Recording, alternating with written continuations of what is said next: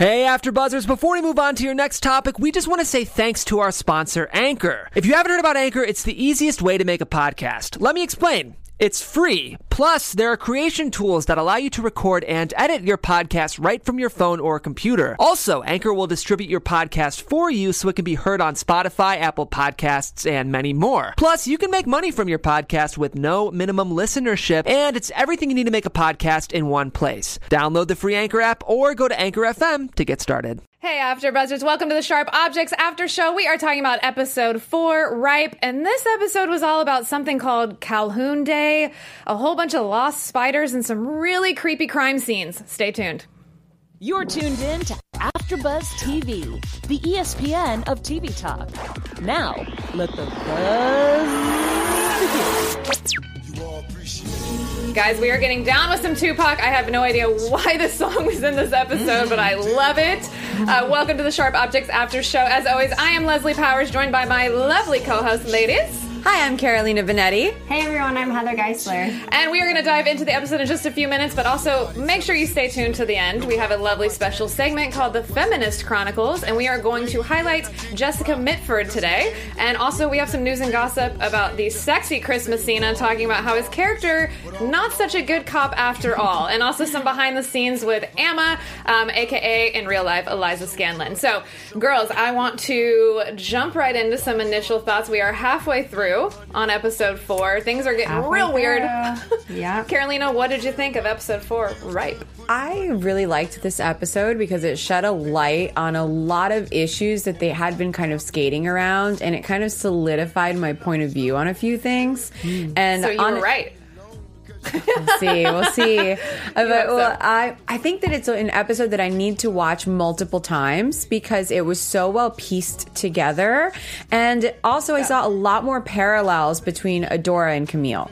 Ooh, that's a good one. I can't wait to hear what you have to say about that. Heather, what'd you think? I liked watching first Camille and Detective Willis. They're doing their little thing now, which is great. And also Adora and Chief Vickery. I wasn't really expecting to see more of their relationship, so that was interesting to me. It was really cool. Yeah. And if you guys are listening on iTunes, make sure you go and give us an awesome rating. And if you are on the YouTube, make sure that you live chat us or comment. We love reading them, and I know Heather's going to give some shout-outs from last week, too, because we had some really awesome insight. And I have a lot of questions, so I hope that you guys out there watching and listening have answers for me, because this is like such a fast-paced show that it's like you blink and you miss like the most important thing. I really liked this episode. I think there was less flashbacks, which I liked, because I liked being kind of in the present with everybody. And I think Chief Vickery had a lot in this episode, and he's becoming a very interesting character. So I want to kick it off with him. Did you love how we started with him like eating his bacon, and like his wife cooks him this like elaborate Southern breakfast? I definitely noticed that. Yeah. He just had a bite of eggs and left the rest. It just really like solidifies that the town is living in another century. Oh, yeah. They really are. They haven't moved forward. Because I was like, you're going to have clogged arteries eating that bacon. But I guess it's a hog farming town, so that makes sense that... Yeah. Well, I just meant it as like your wife is like sitting home and like you're going off to work and she's a stay-at-home wife. She's a professional wife and she just cooks and cleans and expects you to be at home at a certain time, and then you choose to not tell her things when you go visit other women. Well, also, we didn't know anything about his personal life up until this point. So I was actually shocked that we started that way and saw, that he has this wife and she gets him up in the morning. She gets him up, she makes him breakfast, and packs his lunch. It's still like the Mad Men era that they're living in. Yeah. It's very interesting to me. Because small towns like this do really exist. So it's an interesting like culture study as well as we're watching it. And the South, the whole Southern aspect to it. But I liked the whole opening was you saw a glimpse in everybody's morning. Yeah. Like you saw that Camille woke up in like a ditch, basically. That's not new. Typical. You see Detective Willis wake up and be like, peering out the window and saying, I'm still in Wind Gap. Like, I didn't just dream that I'm still in this, tiny town, I guess. Chief Vickery definitely had a lot more play, and he and Detective Willis are still not really getting along, but it seemed like they kind of early on came to like a little bit of a relationship where Detective Willis is like, I'm going to go meet with Camille. whatever she tells me, I'll tell you. And then vice versa, I want you to start to tell me things. So do you guys think that Chief Vickery is going to actually start telling Detective Willis anything that he knows? I don't think Chief Vickery will find anything out.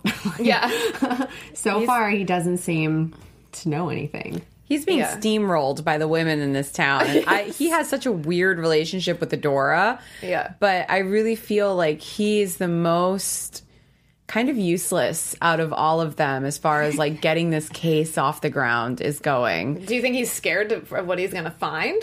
Yeah. That's why he's not asking the questions? I mean, that's what I think. No, but I think even if he asked the questions, nobody would answer him. That's true. Because if Adora has the cojones to sit there and be like, I have the power to remove you from your job. Yeah. What kind of power does he have as chief? Mm-hmm. Yeah, that's true. It tells me that there's other people that are actually running the social circle behind his back, and he's just there as a figurehead. Well, look, Adora got John Keane fired from his job, which just shows her exertion of power. Well, it's also her company, isn't it? The major hog farm is theirs, right? Preaker Farms, Yeah, the Preaker farms. Okay, got it. Yeah. So we'll get to John Keane, but as far as this weird relationship that he has with Adora, it kind of comes into play when he comes over and then Alan answers the door, Adora's husband, and he is not happy.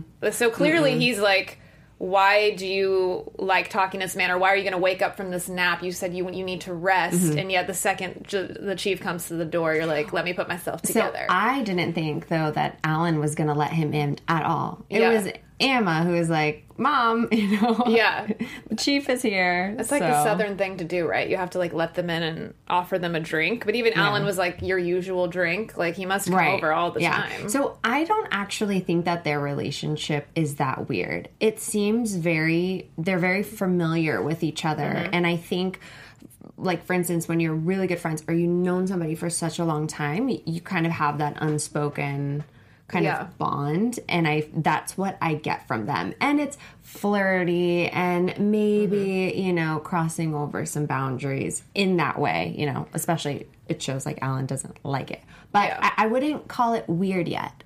Well, I wonder if they're like keeping each other's secrets. Like, they've been in the town so long, I wonder if it's like, you scratch my back, I won't get you fired from your job. Yeah. What I found interesting was that I feel like a big part of her husband's issue with it is that I feel like he smells that something is off.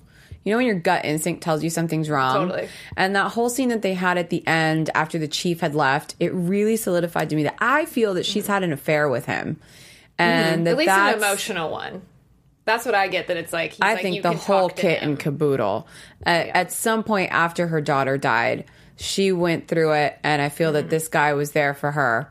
Yeah. And it happened. And it might have been a one-time thing, but now there's this weird power struggle between them where he says, I appreciate that you're a straight shooter, but do you? Yeah.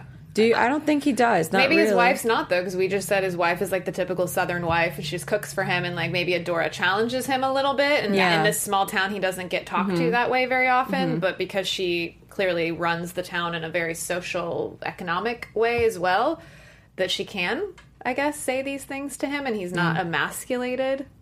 Oh, he was totally emasculated. I don't know, but it's like he likes it. I don't know. I feel like he likes it. Like, he likes that someone's actually like being in like having an adult conversation with him. Kind of, but he also thinks that she's a liar because he went behind her back to try and find out more about Camille. Yeah, that's true.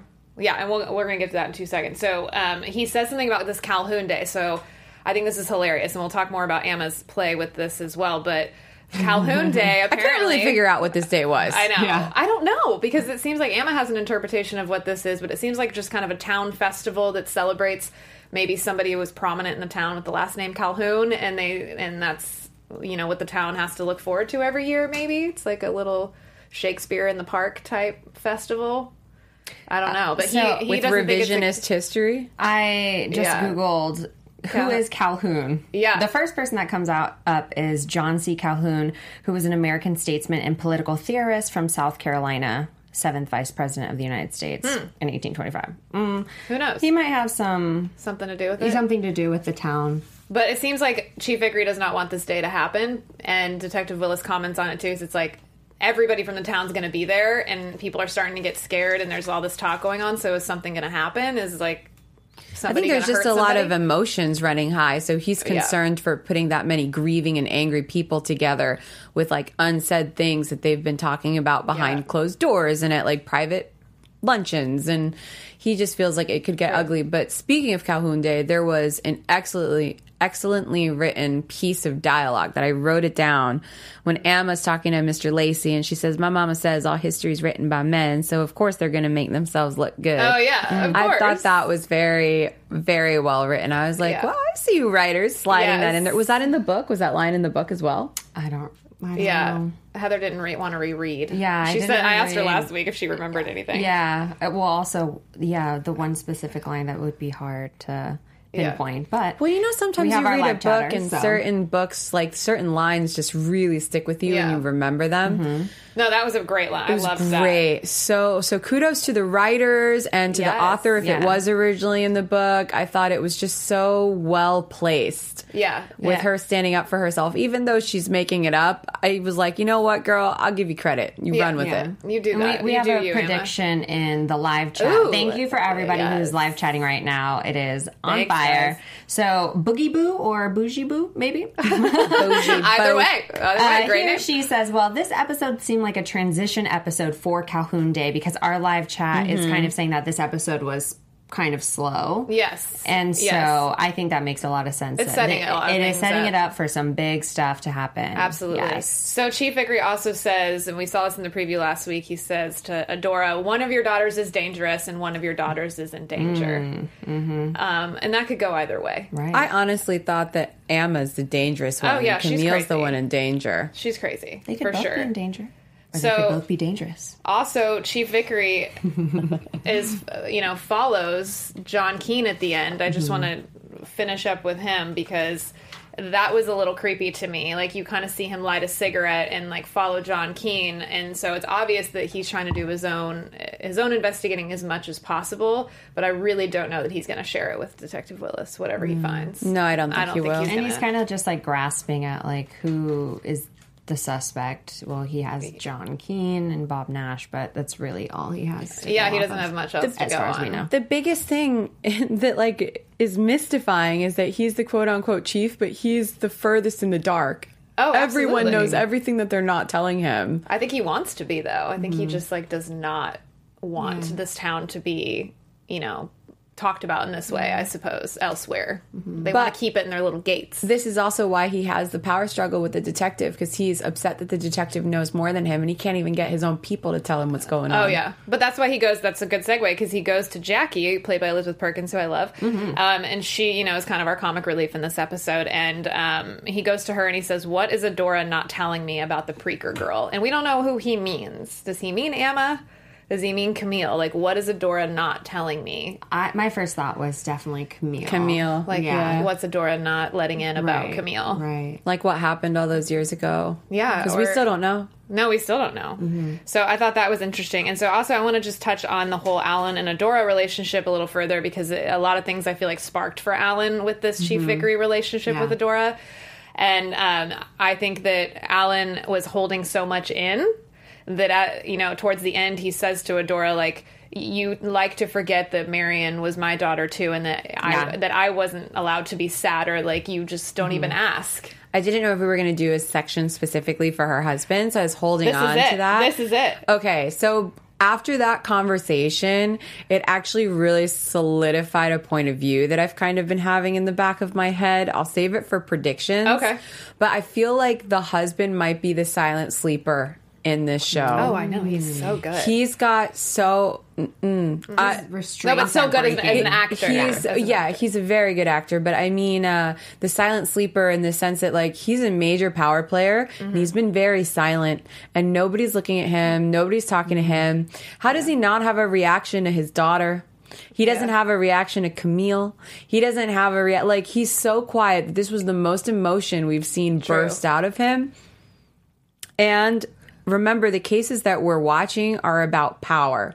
Yeah. Where does this man have power? Not in his home. Yeah, no, not at all. Adora has all the power. Yeah. And speaking of other things that have power, TV has a lot of power. And Carolina is going to tell us a little bit more about other shows you can watch here at AfterBuzz. Absolutely. Thank you guys so much for tuning in every week. So, hey, AfterBuzzers, our network produces after shows for nearly all of your favorite TV shows. From dramas, reality TV, sci-fi, and more, there's no network that works harder to serve television fans. But we need your help. So we're asking that you please subscribe to one or more of our YouTube channels. And by subscribing to our channel, YouTube will suggest content that's tailor-made for you, and you'll help AfterBuzz continue to grow. And if you're worried about pesky notifications, don't be, because they're optional. So hit that subscribe button for now for this channel, and make sure you check out our other AfterBuzz YouTube channels as well. And let us know you did so in the comments so that we can thank you here on the air. And for now, thanks for being the best fans and for helping us be the ESPN of TV Talk. Woo! Yes, thanks, guys. Is there anything in the live chat right now, Heather, you want to give anyone a shout? Yeah, so... Well, they were discussing what we didn't see what happened with Camille yet, so yes. they're talking about that a little bit. Okay. But yeah, and Aaliyah Jordan says that Alan was such a mouse in the book, and it's something that wasn't really in the book. Interesting. His little outbursts. Yeah. Well, I like that they brought it up because I think he's a really interesting character. So let's get into Camille because she is, our protagonist after all. So Camille goes to this. Well, first of all, she's having these flashbacks of her 15th or 16th birthday. I couldn't read her cake, but I thought it was interesting. And live chat, please answer this for me. So Alan is not Camille's dad. He's only Marion's dad. Because it seemed like he was there for her 15th, 16th birthday. But then that confuses me because I thought Camille was younger than Marion. No, she was older. Yeah. She was older. Okay. Yeah. But I can't figure out if Alan is her dad or not. That's interesting because I'm not sure why I thought this, but I never thought Alan was her dad. Me either, but then it's like he was there for her birthday and they never talk about her. Because in the first episode, it's like, Camille's here and Alan's like, who?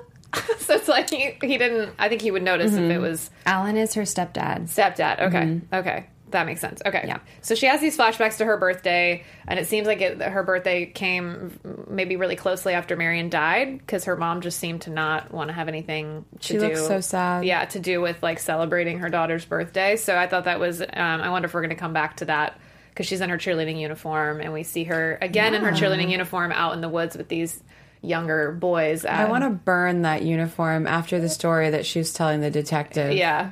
Yeah. So she goes first to lunch with these ladies, with Jackie, these older ladies in town that seem happy to see her, but Adora doesn't go because she cut her hand on the rosebud and says she's healing. And I love this line. She said, Camille goes, "It's barely a scratch." And Adora goes, "Well, to you, maybe." And then she's like, and give them what they want, a chance to talk about me when I'm not there, which I think is interesting because that's such, I feel like, a Southern lady thing is that the gossip is just flying behind people's backs. It's going to go down. Yeah. And then she says, oh, by the way, in Wind Gap, recyclables go out on Wednesday because she knows that she's jingling around all these freaking vodka bottles. So funny. I missed that. What a good catch. Yeah. My husband did too. He's like, God, I'm so stupid. He's like, I didn't catch it. I'm like, no. You have to listen so hard. But Camille goes to lunch with these ladies and kind of wants to pick their brains. What do they think is floating around town about these murders? Once again, everyone thinks it's John Keene or Bob Nash. But even these ladies were talking about John Keene like he was going to be their pool boy, and they think he's so cute. I thought that was interesting that they only think it's one or two. There was no other suggestion of what's going on. Yeah. They didn't want to think it was maybe somebody that they knew a little closer than Bob Nash is kind of weird and John Keene's kind of weird, so they must be one of them. Yeah, I think it just goes to show the closed-mindedness of the South. Yeah, exactly. Yeah. The power of gossip. There's no other option. So much gossip. Well, then we get to the good stuff with Camille, which is her and Detective Willis. Mm-hmm. And she says, you agreed to say on the record an answer to 3 questions if I take you to the crime scenes of previous crimes that have happened in the town back in the day, because he thinks maybe there's a connection between the current murders and the old murders. So her first question was, why did you become a cop? And I thought his answer was so cute. He like didn't like animals being tortured. Yeah. So he's like, I want to find that person. Do you want to marry him even more now, Carolina? After that answer, he's so cute. I don't think I ever said I wanted to marry him. No, but you think he's cute. Well, okay. So going back to the quote about him, he was interested in catching the animals that hurt the other animals. To me, it's just like, I mean, he's still catching animals. Like that's what he's doing. Yeah. That's how he sees his job. Like, yeah. Oh, yeah. Absolutely. Like, well, obviously, somebody who's going to pull out teeth of a young girl is like a monster. At least they answered the question that the girls were dead, because I was literally having panic attacks over like those girls still being alive and having all their teeth pulled out. So at least they were dead. Yes. But I thought that it shone a lot of light into Camille's character. This episode definitely was like, I have to watch it again so I can come back with more opinions on it, because this was a big one information wise. And I think it's going to it's setting us up for huge payoff. But it really makes you understand Camille even more with the cutting and all of her self-harm. Camille has been a victim of like heinous physical and emotional crimes. Her mother is like an emotional Nazi on her feelings. Oh, absolutely. She treats her as if she's a second-class citizen who isn't entitled to be loved because she wasn't lovely enough, whatever the heck that's supposed to mean. She wasn't sweet, Adora said. Yeah. She was never sweet. And then you get this bit of information from her about how the football team would take out a different cheerleader every week in the woods and have their way with her. And she almost wears it as a badge of honor. Well, if it was 5 guys with one, like, it would be the opposite. They'd have a statue erected, but with women, it's different. I'm like, no, honey, I think that you have like turned this around and kind of like worn it like a badge of honor, but never dealt with the feelings of being taken advantage of physically, on top of being emotionally abused at home by people that told you they didn't love you, because a bunch of people dragging you out into the woods and having their way with you, that's not emotionally or physically satisfying. That's abusive. So she had it on both fronts, on top of whatever happened to her sister. And it honestly made me start to question how long the drive is from St. Louis to this town. It said 90 miles when last episode. So yeah, so she's showing him these crime scenes, and she talks about the football players, not like it's a crime, more like, oh, that's just what happens on it's the football team. But yeah, if it was a guy, if it was reversed, it would be a totally different story. But she also talks about this heinous crime of these like 2 lesbian girls who got murdered, and then the daughter of one of them ended up becoming, what she said, a slut because she wanted to prove she wasn't a lesbian. And I want to give a shout out to the live chat. Bex Mon just joined us, and she said that she thought that was a really odd story. Yes, it was crazy, because I was like, okay, I was trying to follow it. I'm like, okay, so who does Camille know? And it's the daughter of the victim who and it said women in Wind Gap get labeled. So you're either labeled as a slut or a lesbian. If you don't conform to the rules of engagement. Yes, then you're labeled as something. And then detective... It's like that saying, you're damned if you do and you're damned if you don't. Exactly. Yeah. If you don't go along with it, or you don't wear the dresses the way Emma does, And then Detective Willis talks about the teeth pulling, and he says that's a power play to somebody who feels powerless. So that's interesting you said Alan feels powerless, because he goes right into that very powerless mold.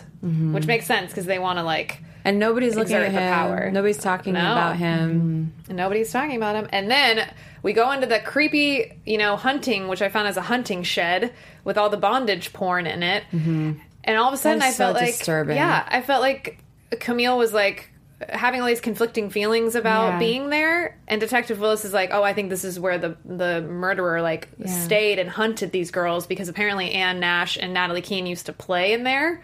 Which is weird. But so did Emma, which is what makes it even creepier. Yeah. But Camille, when she was younger, too, obviously. Also. Which is so crazy. But that turned her on, I guess. Crazy it definitely did. Yeah. It's crazy to me, though. Like, as a kid, if I went into a shed like that, I would have been like, and I'm going to back up now and go tell someone. I'm going to go run. Yeah. This is really terrifying. Fast, but it was not, apparently, to these young girls. But it turned on, like, Camille on enough to, like... unzip her pants and stick Detective Willis's hand down there. After she wouldn't let him kiss her. It was so interesting. Because it's not about the romance. No. Like, that was power.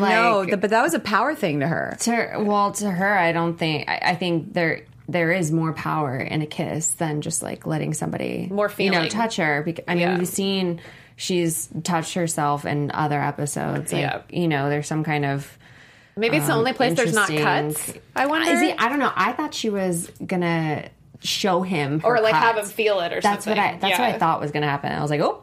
Could have been one or the other. I said they got down and dirty. That's what I said in my notes. When they got down and dirty. When they cut to that section and she did that, my initial thought was this is about power to her. She's reveling in the fact that he wants her, but she's not going to go about it in a way where you develop a relationship. She just wanted to take the power.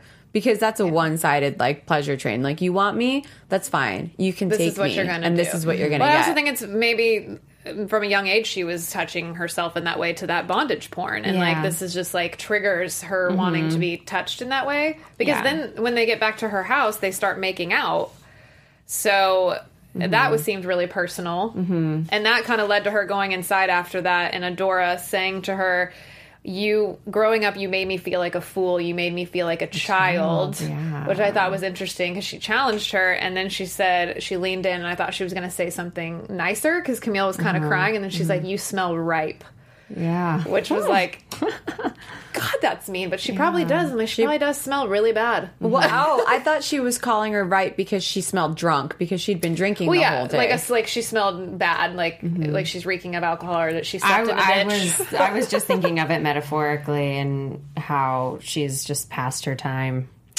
Yeah. What I thought was interesting was that as Adora was bringing things up to Camille was like, no, Mama, that wasn't. And then Adora cut her off. But it almost makes me wonder if Adora remembers bad things that Marion did and has taken all the bad things and put them on top of Camille and just pretended that Marion was a saint. I wondered that too because Camille's like, no, Mama, like that's not how it happened. And I'm wondering, was it Marion? Yeah, was it Marion? You remember what you want to. You recreate a story to play out how you want it to. Yeah, and you embellish. And you want Emma to be like that. You want her to be as good as you think Marion was. And then her and Adora dancing to Tupac, like that was so... that really took me back. I was like, is she hearing what this is right now? Or does she just not care? She's so uptight. Her mom, so... I'm sure she still loves her. I'm sure. It's so strange.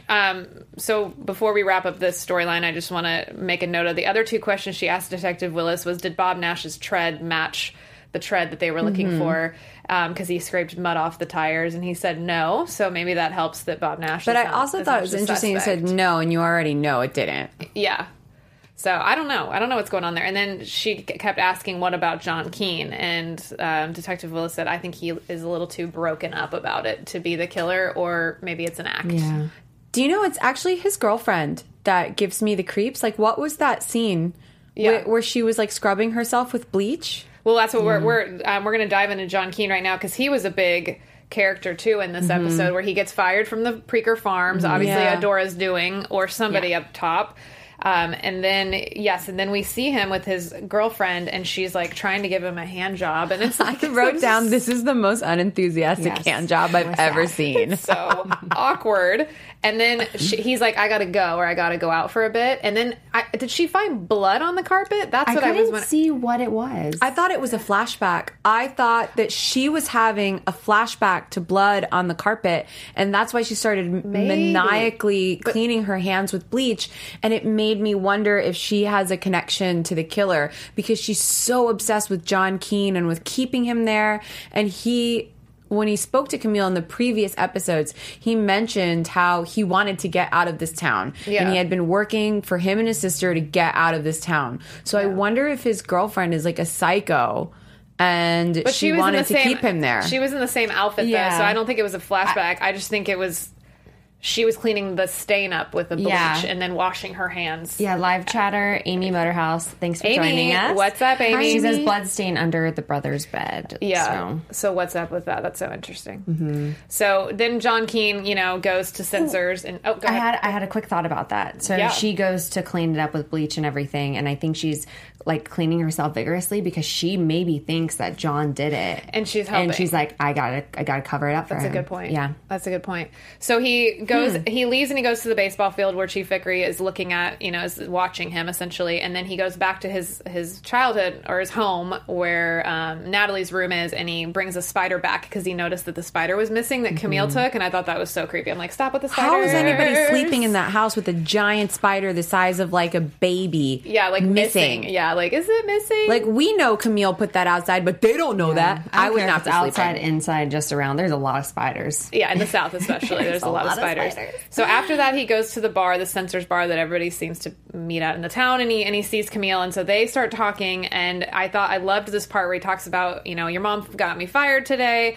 And don't worry, I really like pigs. I think that they're smart, and that's why they crap so much, just because they know what's coming. They know they're going to get slaughtered. And I was like, what does this mean? Is this like a weird metaphor for something else? I just thought it was a PSA for being vegan. Yeah, it was like, don't kill pigs.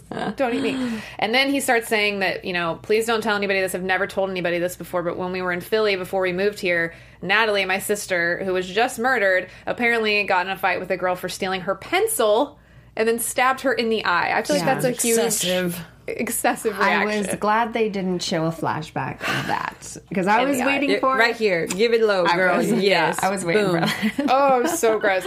So then obviously Camille's wheels are turning, and then he starts talking about how Anne wasn't such a goody two shoes necessarily, and that Natalie and Anne fought all the time, and Amma was the kind of the tiebreaker who would keep them from killing each other, like fighting like friends, I guess. So then you know that Amma and Anne and Natalie all played in that shed together. There's a lot more that has to come out. Amma's the instigator. So, hello. Yeah. So Camille's firing on all cylinders about Amma, which is... Amma's the instigator for all bad things. Like, we find out that she's in the middle of these two girls, and they're both dead. Yeah. She had this weird hot for teacher moment in the beginning, which I thought... I was like... when she walked out, a part of me was like, oh my God, is she banging the teacher? Are we about to find this out? And she still might be. We might still not see that revelation till down the road. Yeah, he was a small part. I wonder if he's going to come back, her teacher, because she had that whole... Well, I guess they do the play. Yeah, they do this. So maybe he will Maybe on Calhoun Day. They do a Calhoun Day play where she grabs his hand all creepy. Yeah. So that brings us to the very end of the show when we have a ton of flashes and you see a gun in front of Alan. And he's listening to his music, and then you see Camille going to try to find Amma because she's starting to put all these things together that Amma must have had something to do with it or knows more than she's letting on. And then we also see in the beginning of the episode there was like a BB gun hole in the stop sign that Chief Vickery found. Yeah. And then you see in the very end that it was these boys that Amma was hanging out with, of and course. They're like firing it off. And they're firing it off. So it's like all these teens are just running amok in this town. And I feel like they all know more than they're parental supervision. They're running amok. They are. BB guns and everything. So... ladies, I want to move on to our special segment so we have time for it. And then in predictions, maybe we can get some final thoughts as well. So let's do a little Feminist Chronicles. I think we have... Yeah. Read all about it.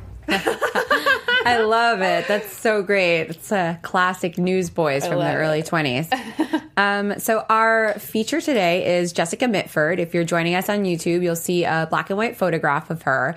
She actually lived a very illustrious life. She is actually British aristocracy, and she's one of the 5 Reedsford daughters. So she moved here and later on would go on to publish Daughters and Rebels in 1960, detailing how she grew up. 2 of her sisters ended up becoming like Nazi sympathizers. One of her other sisters went on to like marry up in the whole world of British aristocracy. And she moved to the United States and became a citizen and actually was a very outspoken political activist. So she published in 1963 The American Way of Death, where she harshly criticized the funeral industry.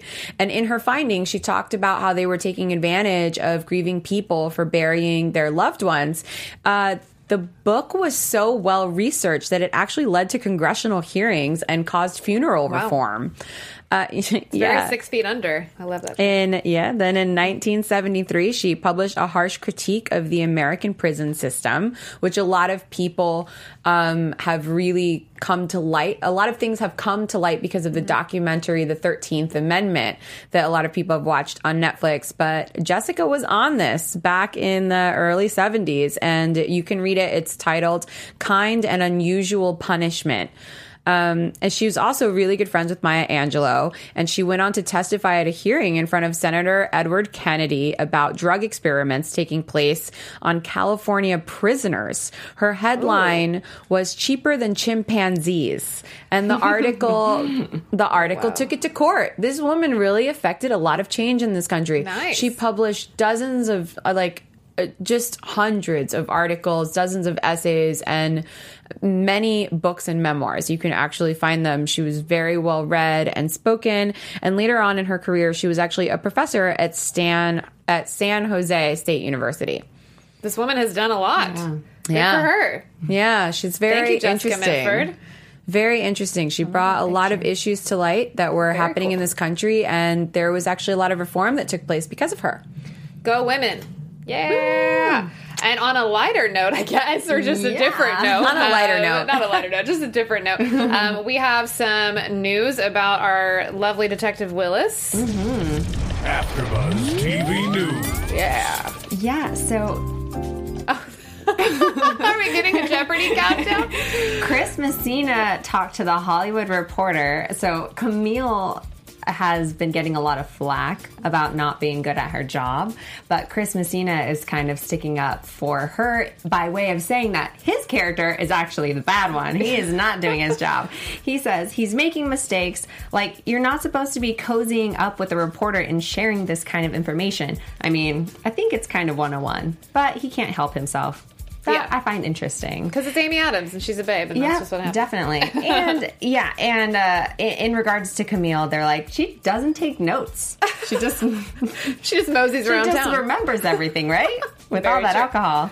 But anyways, that was a good article. You should check that out on the Hollywood Reporter. And to be fair, she could be walking around with like voice notes on her iPhone the whole time. That is true. That is very true. And on Twitter, we have the lovely Eliza Scanlon, and she posted a fun behind-the-scenes photo of her, which probably was a day of filming on her roller skates. And trying not to fall. She looks pretty tired. Oh, but that's kind of fun. And obviously, she's doing an awesome job in this show. So. Yes, Eliza, come on the show. Yes. We would love to chat with you. That's a little bit of our News and gossip. And I just want to give a quick shout out to a new subscriber. Amanda Stone commented last week on our episode saying, okay, I hit that subscribe button again. I definitely always watch regardless if I was subscribed. But thank you, ladies, for your thoughtful input. So thank you so much, Amanda. Thank you, Amanda. Lovely. Yes. Thank you for watching. And I want to get into some predictions for next week going into episode 5. And now, your AfterBuzz TV predictions. All right, girls. What do we think is going to go down in Wind Gap in episode 5, Miss Carolina? I really love that creepy music. I know, right? I feel like it's Halloween. I love it. I think Calhounde is going to be a hot mess in the sense that we are going to see a lot of unfettered emotions because everyone has just had everything so close to their chest. But long game prediction, I'm starting to think that perhaps the dad did it. And by the dad, I mean Adora's husband. Yeah. Because he knows all of these girls. He has access to them. He's Emma's father. Emma's still alive and unharmed. Why? Yeah, that's true. Why not her? Why not her? Maybe because she's not a tomboy. I feel like a tomboy is like a requirement. She kind of is, though, outside of her, in her civvies. I don't know. I'm really starting to question if he has rage towards these girls that his wife has taken under her wing, quote unquote, as she says. And he's taking it out on them by reclaiming his power. Yes. Yeah. I wrote down Alan in all caps. I was like, Alan. And that poop is going down next week at Calhounde. Yes. She didn't use the word poop. It was much more colorful. Yes. I don't know if we could say crap. That. No. We can every once in a while. If it's crap a quote. Would have been, crap. Would have been poop. Yes.